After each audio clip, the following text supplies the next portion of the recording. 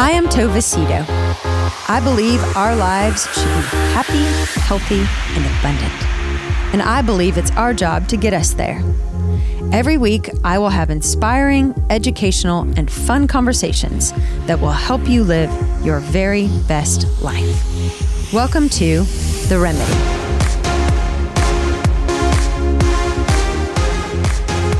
Well, hello once again. This is Tova Cito with The Remedy, and I am so grateful to be with you all today. Thank you so much for listening. I want to give a special shout out to the sponsor of today's show, Melinda Russ. Thank you so very much for your incredibly kind donation to The Remedy. You are not just paying for this week, but you're going to pay for several weeks because of your generous donation. So thank you, Melinda. Thank you, Melinda. Love, support. Kevin gets to eat big tonight. Much appreciated. So y'all are in for an enormous treat today. I know many of you will be very excited to hear who I have on the show today, because she has lots and lots and lots and lots and lots and lots and lots of fans. A lot of people who really love her and admire her and have listened to her and have read her and have watched her. And I'm just lucky enough to be friends with her. Her name is Jennie Allen. And I love Jennie's faith because, well, for a bazillion reasons, but I emailed you a while ago or texted, I can't remember, and asked you to come on and just your schedule is so crazy busy. Yeah. But I wanted to badly. Oh, I was like, I just want to hang out with my friend. So this is what it takes. Yep. Yes. Oh, I adore you. But you never even asked me, like, what are we going to talk about? What are we going to... Just like you. I don't care. We'll find things to talk about. I don't worry about it. So I met Jennie. So I've known you and I've admired you and knew about you for a lot longer than I've actually known you. And I met you through a dear friend of both of ours named Jen Jett, who's also been on the show. And she came in here and talked about camp and being a dream defender and the Enneagram, all the things that she's super passionate about. But we met through her, and I actually watched you in person speaking at Camp Well. That was my first time to, I'd gone to If Gathering, which is one of the many things that you have done and created, and been obedient to. But I just sat there and listened to you. And you're never going to remember where I was sitting, but I remember where I was sitting the first time I ever heard you speak. And I was in the very back, and Jen had asked me to work on something in between the sessions. But you and her, I don't even know if you remember this. It was at Fredericksburg. And you just ran down there quick. Yeah. For the day with your daughter. Yeah. And you were speaking, and I could not do what Jen was asking me to do because you, and I'm sure you speak so much that you're never going to remember this, but you and her were just having a conversation, and you were sitting back, sort of relaxed, and just it's like having coffee with Jen on the stage. And then something took over you. I know. Oh, no. I know you know this about I know you. This happens. Yes, I'm really intense. And you got on the edge of your seat, and you started speaking with such conviction and such confidence, Yeah. and unapologetic, Yeah. and you were so, it's the boldest I've ever seen anyone speak about their faith, about the Lord, convicting people in that room because of whatever the Lord had put on your heart. And I put down my pen, and I sat, all of us were on the edge of our seat. Yeah. And, I remember exactly what you were talking about. You talked about, so many people who were in that room have such big dreams to be on a stage or have a big name. Yeah. And you were telling everybody to go back. Yeah. To go back to their original calling. Yes. To stop worrying about numbers and likes and impressions and how many people were there, and start love your neighbor. Yeah. Even if we just be obedient to the thing that God has called you to do, and then you don't have to all that other stuff is just, it's unnecessary. It's irrelevant, really. Well, and I think sometimes we get a backwards view of what's going to change the world. And I think that's where I've gotten pretty feisty, because I have been blessed with a lot of numbers. I mean, If Gathering reaches the world, we are in 120 something countries, and we are reaching hundreds of thousands of women. And so it's easy to see those numbers and think, oh, wow, we've arrived or made something here that matters. Mm-hmm. But what I've realized is actually when you really get to an individual in that, it's not that If Gathering hasn't served them or caused change, or a book or a Bible study or something that I'm doing hasn't, but I still really believe that the way those things have even impacted anybody is because of somebody in their real life.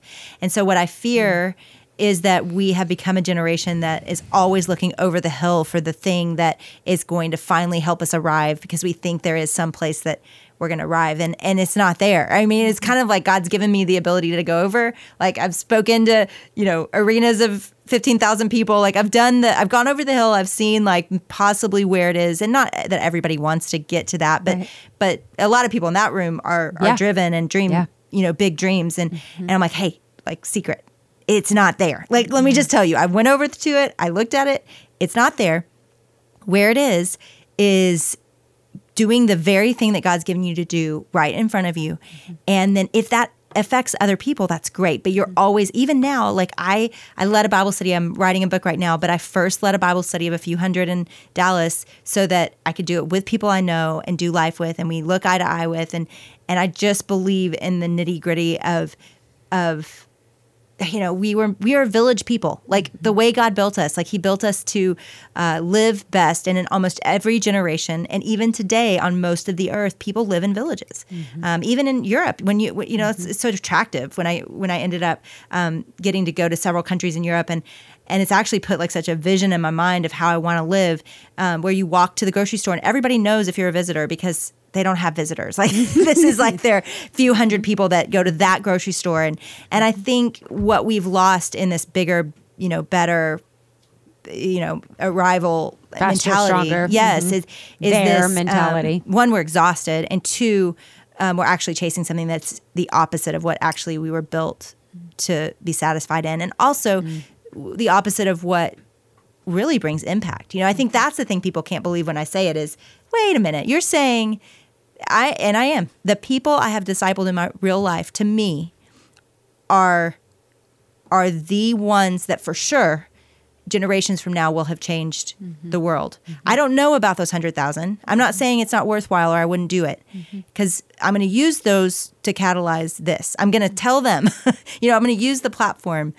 to encourage people to go back and to build their village and their people and to invest locally. Just because I think that, one, it's the most real. One, it's what we were built for and we're most satisfied. And three, I really believe that's, generationally, it's how Jesus built the church, and it's got to us today. So I think it, hey, it worked. It was effective. It really actually worked. Okay, so tell for the listener who is not familiar with you and not familiar with If Gathering and your books and what you've done, but I want to go back to the very beginning, but just to give everybody the overview of If, because that's probably what you're most known for, and what your organization is most known for. So tell everybody about If Gathering. Yeah. So If is such a beautiful sisterhood of people all over the world. I love that you just smiled when you said If. Yeah. It is. It's such a pretty baby. I love that baby. That baby has been hard to raise, but it is feisty, and it requires a lot of leadership and a lot of humility constantly on my part, and just to admit when we've gone wrong it's just, I feel like that's leadership. Those two words go together really well. More like humiliation and leadership go together really well. But it produces humility. And so what I see in IF is just this beautiful sisterhood that's very diverse and reaches all over the world. And it's really just a lot of women that have said, I want to lead in my place. I want to take initiative for the good of others right where I am. And they've done that, and they've used our tools. We just build tools. I build tackle. That's what I do. I build Bible studies. I build conference. I build whatever is useful to help people make disciples where they are. That's what we build. And so sometimes that takes the form of a conference. Sometimes that takes the form of studies and different resources. How many books have you written? I'm working on my fifth. One of them is a devotional, so that one wasn't as costly, but I'll count it. It's like 4.5. 4.5. Yeah, the most recent one that came out was a devotional, and that made me think writing was easy again. And then this one, it's been 2 years in the making, and I need it to be finished in 2 days. So we'll see if that happens. Oh, thank you for being here today. Hey, it's a good distraction. Okay, so tell me where all this began. Tell me about Jennie Allen as a child. Yeah, so I did grow up in a Christian home. I would say I didn't come to saving faith until I was a junior in high school. But the interesting thing was I came home. It was summer camp, and I came home from that experience and immediately started teaching my Bible, which is weird. And it's partly why I think that was the point that I understood my faith, to the point that I was Holy Spirit filled. I came home, and Beth Moore wasn't on the scene, but I still had this compelling urge to just sit down and teach. And the interesting thing I taught at that point was Revelations. What in the first Bible study, 17 years old, new believer. Never would touch it now, and I've been to seminary. But yeah, that was my first Bible study. I taught it to a bunch of freshman girls. Most of them, I think, are following God still, so I didn't totally ruin them. And then Revelation is so brave. I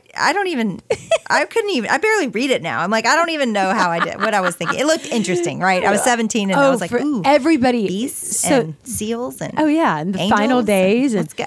On Tuesday nights forever, I taught a Bible study with young 20-somethings, and the whole time, I only taught God's word. Like, we only read from the Bible, and all the time when I was like, okay, let's pray about our next book, they'd be like, Revelation. I'm like, no. I'm not doing that. Trick. I know enough to know that I'm not doing that. Yep. Okay, so you teach your first Bible study at 17. Yeah, and then I just always had to. I had to. And so I taught my Bible ever since. And still, that's just what I do. And then how we get it to people, that's the question. And the team I do that with has been really fun and special. I think that's what's special about IF Gathering, is there's just a big, fierce, awesome team. There is a big, fierce, awesome team. You have a great, great, great group of people that really do well. Yeah. By God. Yes. Not even by you, but by God. I know. Okay, so where did you go to school? Where'd you go to college? I went to University of Arkansas.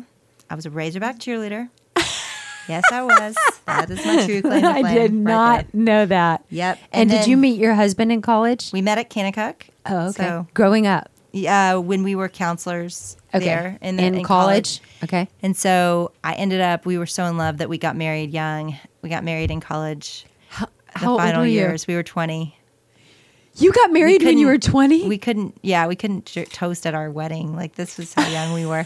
And then but it was cool because, some people, they grow up and then they get married. We grew up together, and wow, it was great. And we had babies young on accident. That happens. They know their accidents. They're comfortable. I had no idea you got married so young. Yeah.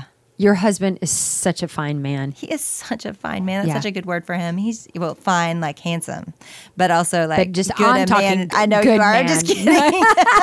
You can think all kinds of fine, but I'm thinking he's a great man. He's so godly. He is so unique and our marriage is so unique because he, is someone who's very gifted. I mean, he was a preacher and church planner for a long time, and yet he has been pushing me further and harder than I would ever have imagined, and nor really even want to go. So it's cool that he cares so much about the kingdom of God. He's just like, I want to see it grow, and I don't need to be the one in front doing it. And he really is the reason all of it exists, because not only, I mean, I think it'd be powerful if he allowed it. Like, that would be a cool story, but it's not that. He inspires it and pushes it, and really wants amazing to see it reach further. So that's really amazing. You know what I love about him is just the handful of times that I've been around him. He is truly just a presence. Mm-hmm. Like,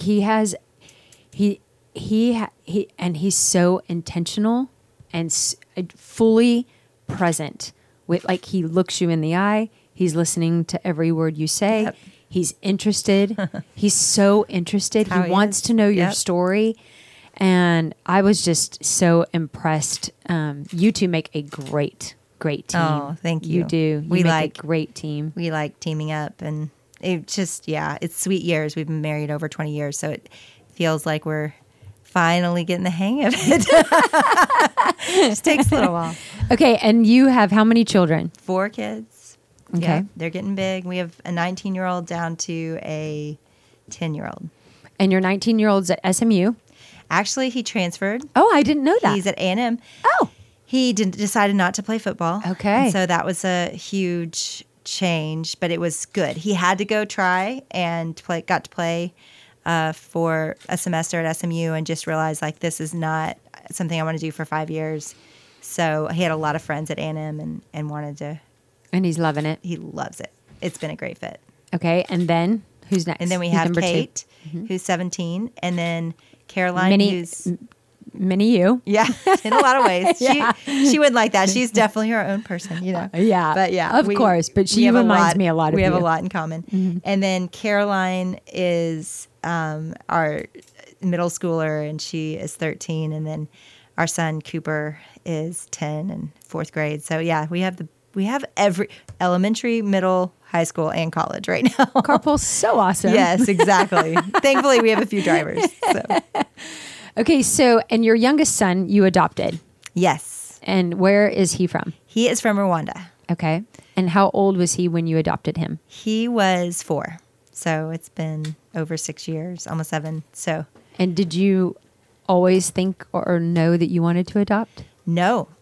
We were open to it, but it came into being when we got to the place where we were planning a church, and I came across the blog of a girl named Katie Davis in Uganda, and just felt like we were at a place where life was still in our control, and just began to say, God, whatever you want, like, we want that. And if that means moving overseas, if that means adopting, whatever that means, we want that. And my husband was in Rwanda at the same time of the Haitian earthquake, and he called. I'm watching the news every night and seeing all of these kids, and he calls, and he's been in orphanages, and he's just like, let's do this. And I said, yeah, let's go. And I mean, it was really fast after that. We're kind of that way. We kind of just, jump at things. And how soon was he both home? That way? Faster than most kids, but of course it still took about 18 months, all the paperwork and all that. Mm-hmm. But we immediately filed, and it was, it's been quite a journey, as you know, really well. Yeah. In fact, this summer we're going to take him back to Rwanda for the first time. So. Oh, wow. Yeah. How does he feel about that? Mixed, mostly excited. I can tell, though, he wants to know a lot, which is kind of a sign of him, processing and wanting some handles for it. But yeah, I can't wait. So was he in an orphanage? He was all of his life. Yeah. Okay. So he doesn't know his parents or family or anything. They on paper are no longer living. So, and Rwanda has kind of a policy about that. So likely they aren't alive, but we can take him back to where he was born, where they think he was born. And oh, wow. So, and was the orphanage he was in, was that a good experience? Like, was he yes safe? And no. Yes. Okay. Yes. He was, his belly was distended. He was definitely, lacking in a lot of areas.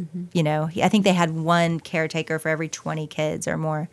So yeah, it wasn't safe. It actually was safe. And I would say the caretakers and the people there are really amazing, and I'm really grateful to them.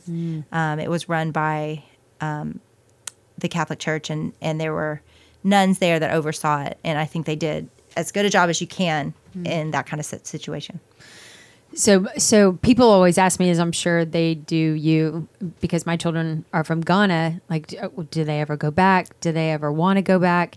And, for a long time, my children did not want to go back, but now they're starting to say, maybe one day.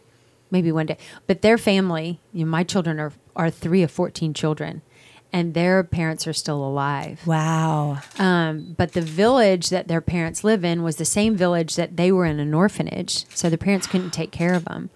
And so they put them in this orphanage, and it was not good. And it was not. Most of them are not. Yeah. It was horrible. And so I think my children have a lot of fear about going back. That is guilt. I think they worry about, okay, I'm going to go back as this American who dressed really nice, smelling really good.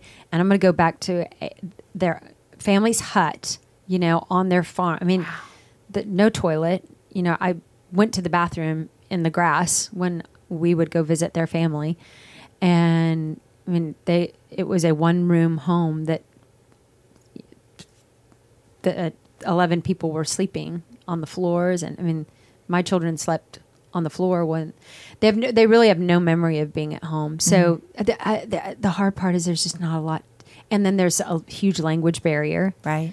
And so for them, it's like, how do you go back? Well, and your kids are at the ages where, I mean, it's kind of there to sit. I mean, they're old enough to be like, I don't want to, or I do. And I think we've really waited this long with Cooper, because I've actually been back to Rwanda since adopting him, and we wanted, we have a lot of friends there, and we wanted him to be ready, and he is ready now, and it's different, and every kid's different, and their situations are different. For sure. We'll see how it goes. I can't wait to hear. Yeah. Okay, so will you tell me how did your ministry begin, Jennie? Yeah. So I mean, like everything, it's kind of a big mess. I mean, I showed up, I always taught my Bible, and I had several Bible studies that were actually starting to get printed and sent everywhere. And I went to a writer's retreat, and from there walked away with meetings with publishers and an agent, which was interesting because I really didn't necessarily see myself as a book writer. I really saw myself as a Bible teacher, and that's what I'd done since I got saved. So for me, the other opportunities that came from all that were, they asked me, the publisher that I ended up going with, do you think you could write a book? I was like, I don't know. I can try. I don't know. I've got a lot to say. I'll try. And, and here I am. So I think for me, my journey was very different than most people's that are in this world, because it really was going to take, I think, very tremendous favor, because I didn't want it that badly. In fact, I remember driving out to that writer's retreat. I was like, God, we're going to adopt soon. Here's my fleece. Like, if you want me to be in this world, this is it. Like, I'm not sending a query letter. I don't even know what that is. Like, I'm not pursuing this. Like, this is your chance. So I love that doing you such a favor here. I did. I said it all out loud too, in this little bitty, like, 2-door coupe I was driving out to this conference in that I rented. And so anyway, I'm just like, yeah, God, this is your chance. So, he was like, okay, I'm not going to be confusing. You're going to do this, and I'm going to give you every opportunity. And and the doors got open. They were flung open, and it doesn't make any sense. It really doesn't. People all the time ask me, how do you get into this? And I was like, I don't think you want to ask me that, because I don't think I had a road, and I really feel like God had to part the Red Sea for me. So how do you tell someone you wait for him to part the Red Sea? This is God's doing, not mine. Yeah, it really is. And in other ways, I've manipulated plenty of things and made things happen. This one, not so much. This was pretty amazing, because in the first year, I ended up signing with an agent, with a publisher, and it was for multiple books, multiple Bible studies. They put me on, huge the biggest stages in Christendom in the first year. So it was just kind of this weird entrance. And I had to learn, and there's good things about that. But if you're reluctant anyway, there was a lot of courage that had to be mustered in that first year. And how long ago was this, Jennie? This was 7 years ago, I think, my first project release. So it really wasn't that long ago. No. So much has happened. And I can't believe this all started as you're adopting. Yeah. Yeah. I mean, and then my husband was in ministry. Yeah. No, we've done a lot of counseling for that year there that everything kind of took off. And it's just, God's so good, though, because even the things I feared back then, I look at it and I'm like, gosh, no, those are the things that have shaped our family. My kids still love God. We love each other. They're not resentful. I think it's because they saw that we were obeying God and not trying to, like, I wasn't out there just like, yeah, I'm going to go be a writer and a speaker. It was like, okay, like, I'm going to do this because I think this is obedience, and we're going to do this as a family because we think this is obedience, and we don't know how this is going to go. And every year it's looked different, and we've had to adjust, and we haven't been afraid to say no. In fact, that's, usually the norm is no. And then God will have to kind of poke us and say, no, you're supposed to do this one. But I do think he's taking care of them. And that was my biggest fear, of course, was what's this going to mean for my family. And it's cool. Like, who we are now, I'm like, gosh, we wouldn't be that without these experiences and the ways we've had to stretch and grow. And I like who we are. And, I have really flexible kids that rally for things, and they love the world, and they want to be a part of it, and they want to use their gifts to help it. And so it kind of just feels like we just live as this missional team that sends each other out on different assignments, and it really works, and we're really for each other. So it's been sweet. But back to the ministry, If Gathering kind of came as a calling to disciple a generation. So I knew when all of this started happening, the books and everything, God was helping me do that. But I also knew it wouldn't just be me. It would be, to disciple a whole generation, it would be a lot of people. And so pulling people in was just the natural thing with that kind of calling. And it was kind of one of those middle of the night things that shook me, and I've sat on it for years and not known what to do with it. But when all these doors started opening, I was like, God, I think you're opening these for a lot of reasons. And for me to walk through. Yeah, and not just for my writing or speaking, but also to build something that could possibly disciple a generation. And it's been cool because If grew so fast and reaches so many countries. It's like, wow, God, you could do this in my lifetime. Like, we could reach a tipping point of discipleship. And I think just reclaiming that as God's means to change the world, that has been such a passion of mine. And so, I think that, when I think about what I give my life to, all of it fits under that whether I'm writing a book or a tool or a Bible study or leading an organization, all of it is really in this effort to reclaim discipleship as the way that we're going to, as a generation, give people God. And it's sweet. It's happening. So I, as I sit here, I'm thinking about all the people that are listening and know you and have been to If or have read your books. And I'm sitting here thinking that to them, they don't think that they're ever going to be a Jennie Allen. That's not their goal. And I'm not saying it should be their goal. They should be the person that God created them to be. But I do know, and I can tell you this because I'm one of them, what I am so inspired by with you and what I really want to know more about with you is your ability to hear God's voice and be obedient. And that is something that every person who's listening needs, wants. Yeah. There's a whole bunch of people listening that don't have, and they're listening to you say that, and they have no idea how to do that. So how? It's not a small topic. I know. Tova. Sorry, but I have had middle of the night moments, and I mean my lips quiver as I say that, because those are the moments that bring you to your knees, where God speaks to you and it's undeniable, and you can't walk away. Even if you can't do it, you don't want to do it, you can't afford to do it. Cried for 2 days. You're shook forever. Yeah. What does that feel like for you? How do people recognize it? And how do you have the courage to be obedient to it? Okay, so I'll start with this. Those moments, I think there's about 3 of those moments in my life, and they all were along the same theme. I think I needed those moments. I am that big of a wimp.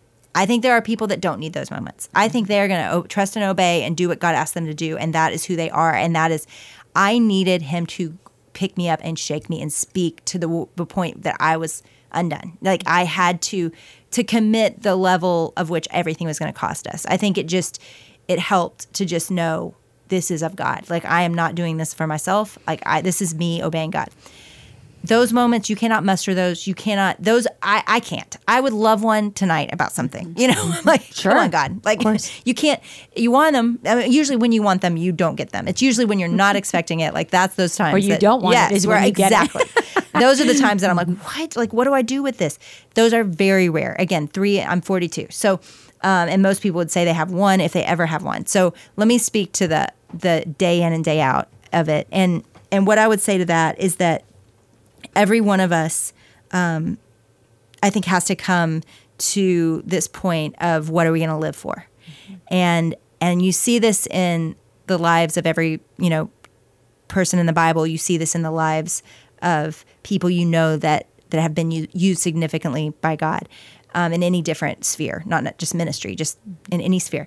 You see that there was a point of surrender, of dramatic, wrestle your own goals and dreams to the ground and say whatever you want, God.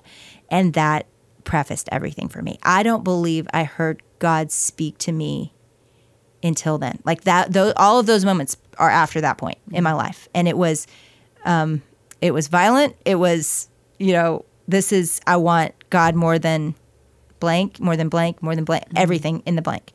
And I think that point was when God got louder to me. Now, I'm not saying he has an audible voice for me, but I know what to do, and he leads me. And there's a sense of like daily leading me and giving me perspective as to go right or left or to do this or that. And sometimes it's in conversations with friends. Sometimes it's literally just sitting in his word and understanding a passage in a new way and realizing, oh my gosh, I've been neglecting this thing in my life and I need it in my life. Community's really that one for me right now, is just choosing it in all parts of my life, that he lives in it, and creates in it all the time. And I need to be someone that does that. So, I think sometimes it's like that, but also sometimes it's just, sometimes it's the little random thing you think of to do that you wouldn't have thought of, like sometimes it's making a call to someone. Like I'm having a call this week with a guy that literally, it was that kind of prompt. It was like, you know what? I think you're supposed to reach out to so-and-so. I was like, okay, why?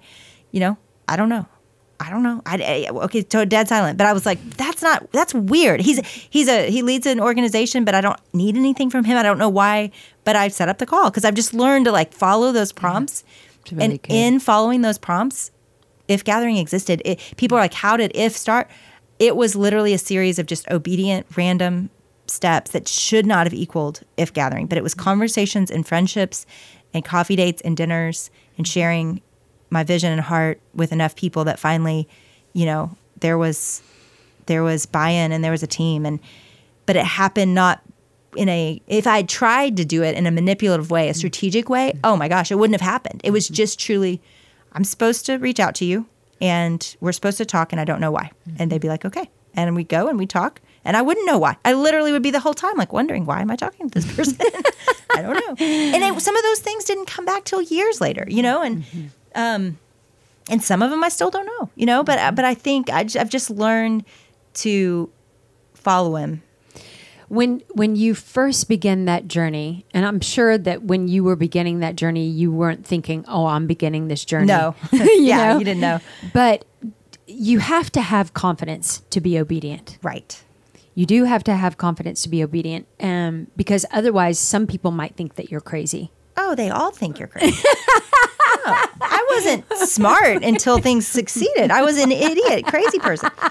No, I think anybody that knew me before was like, oh yeah, she was. Like that. I mean, it was weird. Like even the things I was saying, I remember sitting down with Beth Moore somehow. Again, how did that happen? I mean, we were just together yesterday and I was like, we have lunch? She was like, I don't know. Like, I mean, I had no platform. Like, why did she have me to lunch? But, God's favor. And so I sit down with her the first time and I tell her about If Gathering. Well, I didn't have a vision. There was nothing on paper. I didn't bring her a one page. I was like, I just feel like we're supposed to disciple a generation and we're supposed to come together and every denomination. And she's just sitting there, listening so intensely. And then she grabs my arms at the end. She's like, baby, I think this is from God. And I was like, you do? She was like, yes, you have no idea what you're doing. I was like, oh man. That's okay. amazing. But we talked about it because it's years later and now it all exists. And she was like, Jennie, I knew that was from God. And she said, if you would have come in with this plan and this strategy, like I would have been like, oh, okay, I don't know. Talk to marketing people. I don't know if that's going to work. But the fact that you were just doing one step after the other and you were just showing up and like, this is what I know, this is what I don't. And you were so real in that. She was like, it was just like God was doing this. It wasn't man-made. It wasn't something you were trying to orchestrate, It's not man-made. So I think that kind of following God makes you crazy. And you know what? If succeeded, but a lot of times I followed God, it hasn't, I mean, even within If, we just launched this thing. In fact, I started to get cynical because we launched something within If that didn't do very well. And we'd put a lot of time and energy. And I remember thinking back to when it started and I thought, oh my gosh, this is it. This is going to be amazing. I'm so excited for people to have this training that we were doing. And then it kind of flopped and we were like, wait, was that not, I had the same feeling I had about that I had about other things that blew up, So I think what I've realized, and it's interesting because even today I was in a meeting about that specific training and we're going to use it in a whole different way that we never dreamed. That's so much more productive and useful. So it helped me go, you know what? Sometimes it works and sometimes it doesn't. And then sometimes it works later. And sometimes it is to bring about holiness in us. It has nothing to do with the work we're doing. And It's really good. I think it's just staying in step with the Spirit and doing it anyway, not knowing if it's going to succeed. And when it doesn't, being okay because our hope isn't in that. Our hope is in obedience and our measure of our lives is going to be in our faithfulness, not in our fruitfulness. So just say that again. Faithful. I think this was Billy Graham, so I got to give him credit. I don't exactly remember the first time I heard it, but that it's in the measure of our faithfulness, not in our fruitfulness. And I think the issue of fruitfulness is what Americans, it's the prize. We set it up there and like, was it fruitful? Did it succeed? And I think that's probably what I was so passionate about that day when I was looking out at those women because I was scared for them. I remember thinking, gosh, these are fragile dreams. And I recognized myself. I recognized myself years earlier when when I could have been shut down and distracted by success or failure. Because If looked like a giant failure until it was a success. I remember up until the day before we didn't have our finances. We weren't providing, we didn't even know if the live stream was going to work. Everything about it was not working until it clicked and worked. And even then it worked with tons of mistakes and apologies and, So I think just, I talked to a friend this morning about a risk she's about to take and she wanted so badly to get to the part that she knew it was going to succeed. And I was like, you can't. This is the messy middle that you have to go through. And you've got to be authentically in it. You cannot look ahead and be 100% confident that it is going to work out. But you can know that you're where you're supposed to be and be authentic in it, with that the your struggles faithfulness of it. is more important than the fruit. Yeah. And and let that be a little bit tense and hard in the middle. And I think I think that we hate that part. We like to get to the finish line and the celebration. So we live in a world who looks at what you have accomplished. All the numbers right now work really well in your favor. And yet the pews and the churches and the world is filled with men and women who feel like they will never live a life of significance because they don't have a platform, they don't have the followers, they don't have the likes, they don't have the same gifts or the same platform, for lack of a better word, that you've been given and that you've been blessed with. What do you say to those people who don't want to be insignificant to God, but feel insignificant to God. Well, it's the biggest lie. And I know that's what I was fighting that day in that room. It's the biggest lie there is in Christendom right now, because you are like, our job, those of us that have the platforms and the chances to build resources, and it is to equip the saints for the work of the kingdom. That's what the scripture says. That's my job. If I'm going to get paid to do ministry, then the fruit of that ministry is to equip the saints for the work. So you are the saints. You are the front lines. You are the ones in the trenches that are actually doing the work of the kingdom. Mm-hmm. I exist to build tools for you to do it. Like, I'm in my shop building tools for you to go do it. So if you aren't doing it, then the whole thing is broken down. You and your places. So I think of the girls that I just spoke to at Baylor, and they came up to me after I spoke, and, you know, we had seen such a powerful movement of the Spirit that night, and they were like, what do we do now? And I was like, you go make disciples. Tomorrow morning, you wake up and you ask that girl that was crying that you saw across the way, that you know, you ask her to coffee. And I can't do that. Like, you can, as a college student, you can take her to coffee, and you're the one that is going to change her life. This is just a spark, and it goes out, or it lights and it catches fire. But that has everything to do with the people right there on the ground that can sit face to face and eye to eye and hear what other people are struggling with and walk them through it. The number, you know, of people that have changed your life from afar are probably a lot.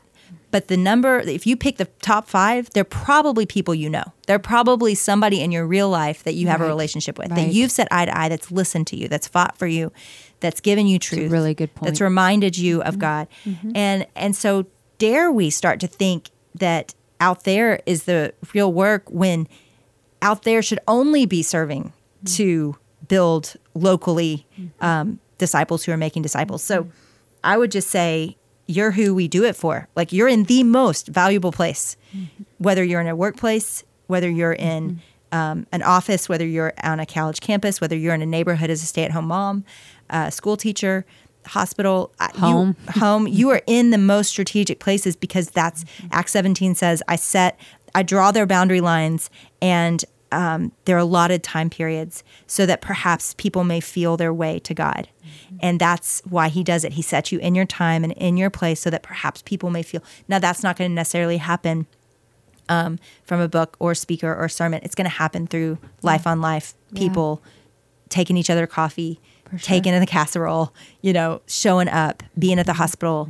That's how lives change. It's how it's always worked. So you are in, I would say to those that are feeling that way, you're actually probably in the most significant place, because you're exactly where God's put you and around the people he's put you around. And the enemy wants to distract you and make you feel like, you know, you're not. It's not good enough. Right. It's not big enough. Right. So you shut down. Yeah. And that terrifies me. Especially when y'all are the front lines, you know. So good. You know, I know, I mean, and I've spoken and I've written a book. I know that you've done those things on much bigger platforms and much bigger stages, and you've written more books. But it's so true, because I don't feel any less significant in God's kingdom or for his purpose than you.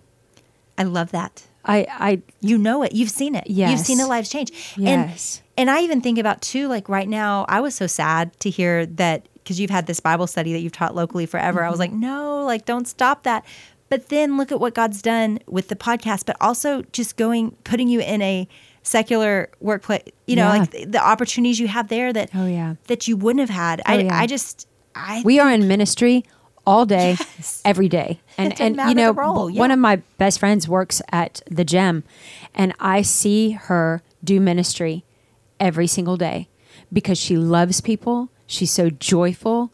She shows them the face of Jesus Christ all day, every day. And I have told her 1,000 times, you have such a profound ministry.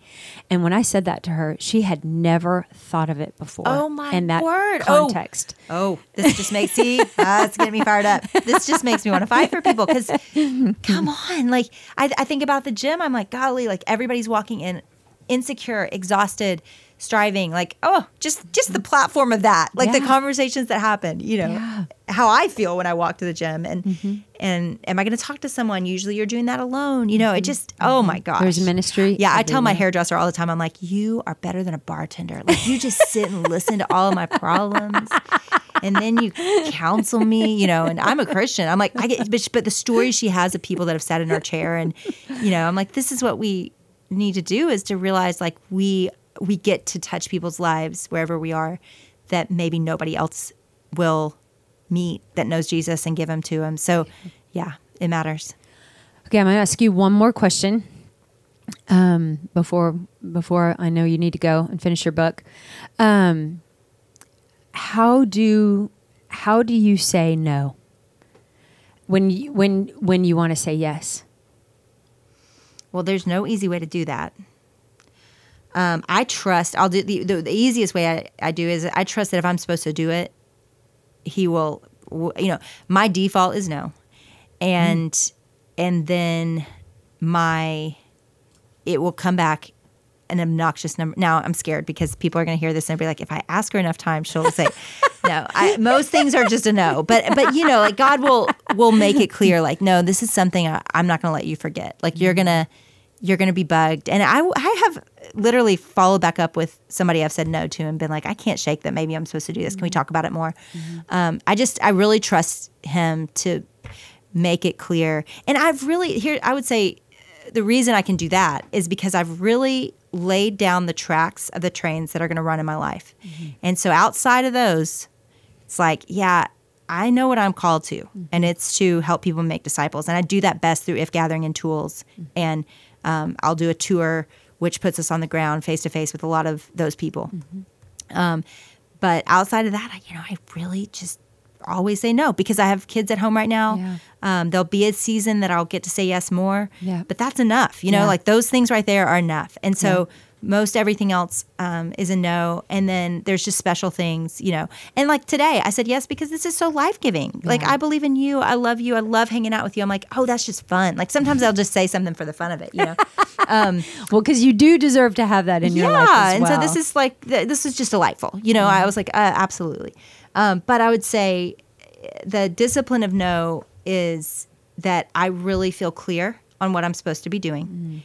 And I don't want to be distracted from that. And I don't want my kids to suffer. And I also don't want my spiritual life to suffer. If I want to have a lot of margin. So I'll block days for nothing, like just days.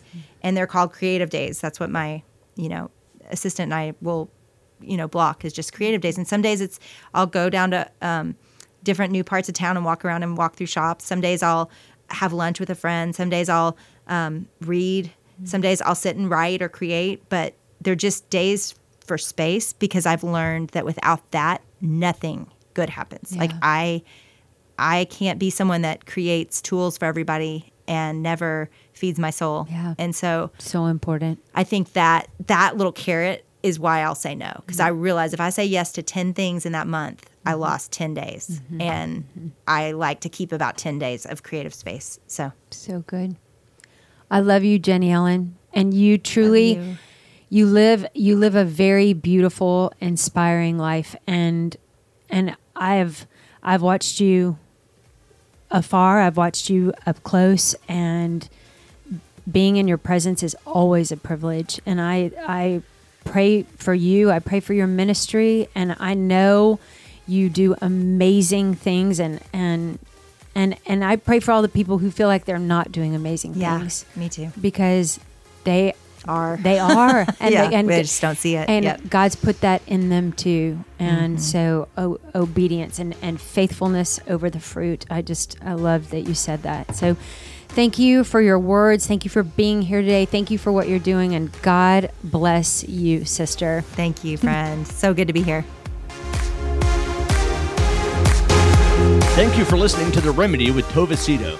To get more information, sponsor an episode, or contribute to this program, visit us online at tovacito.com/podcast or find us on social media.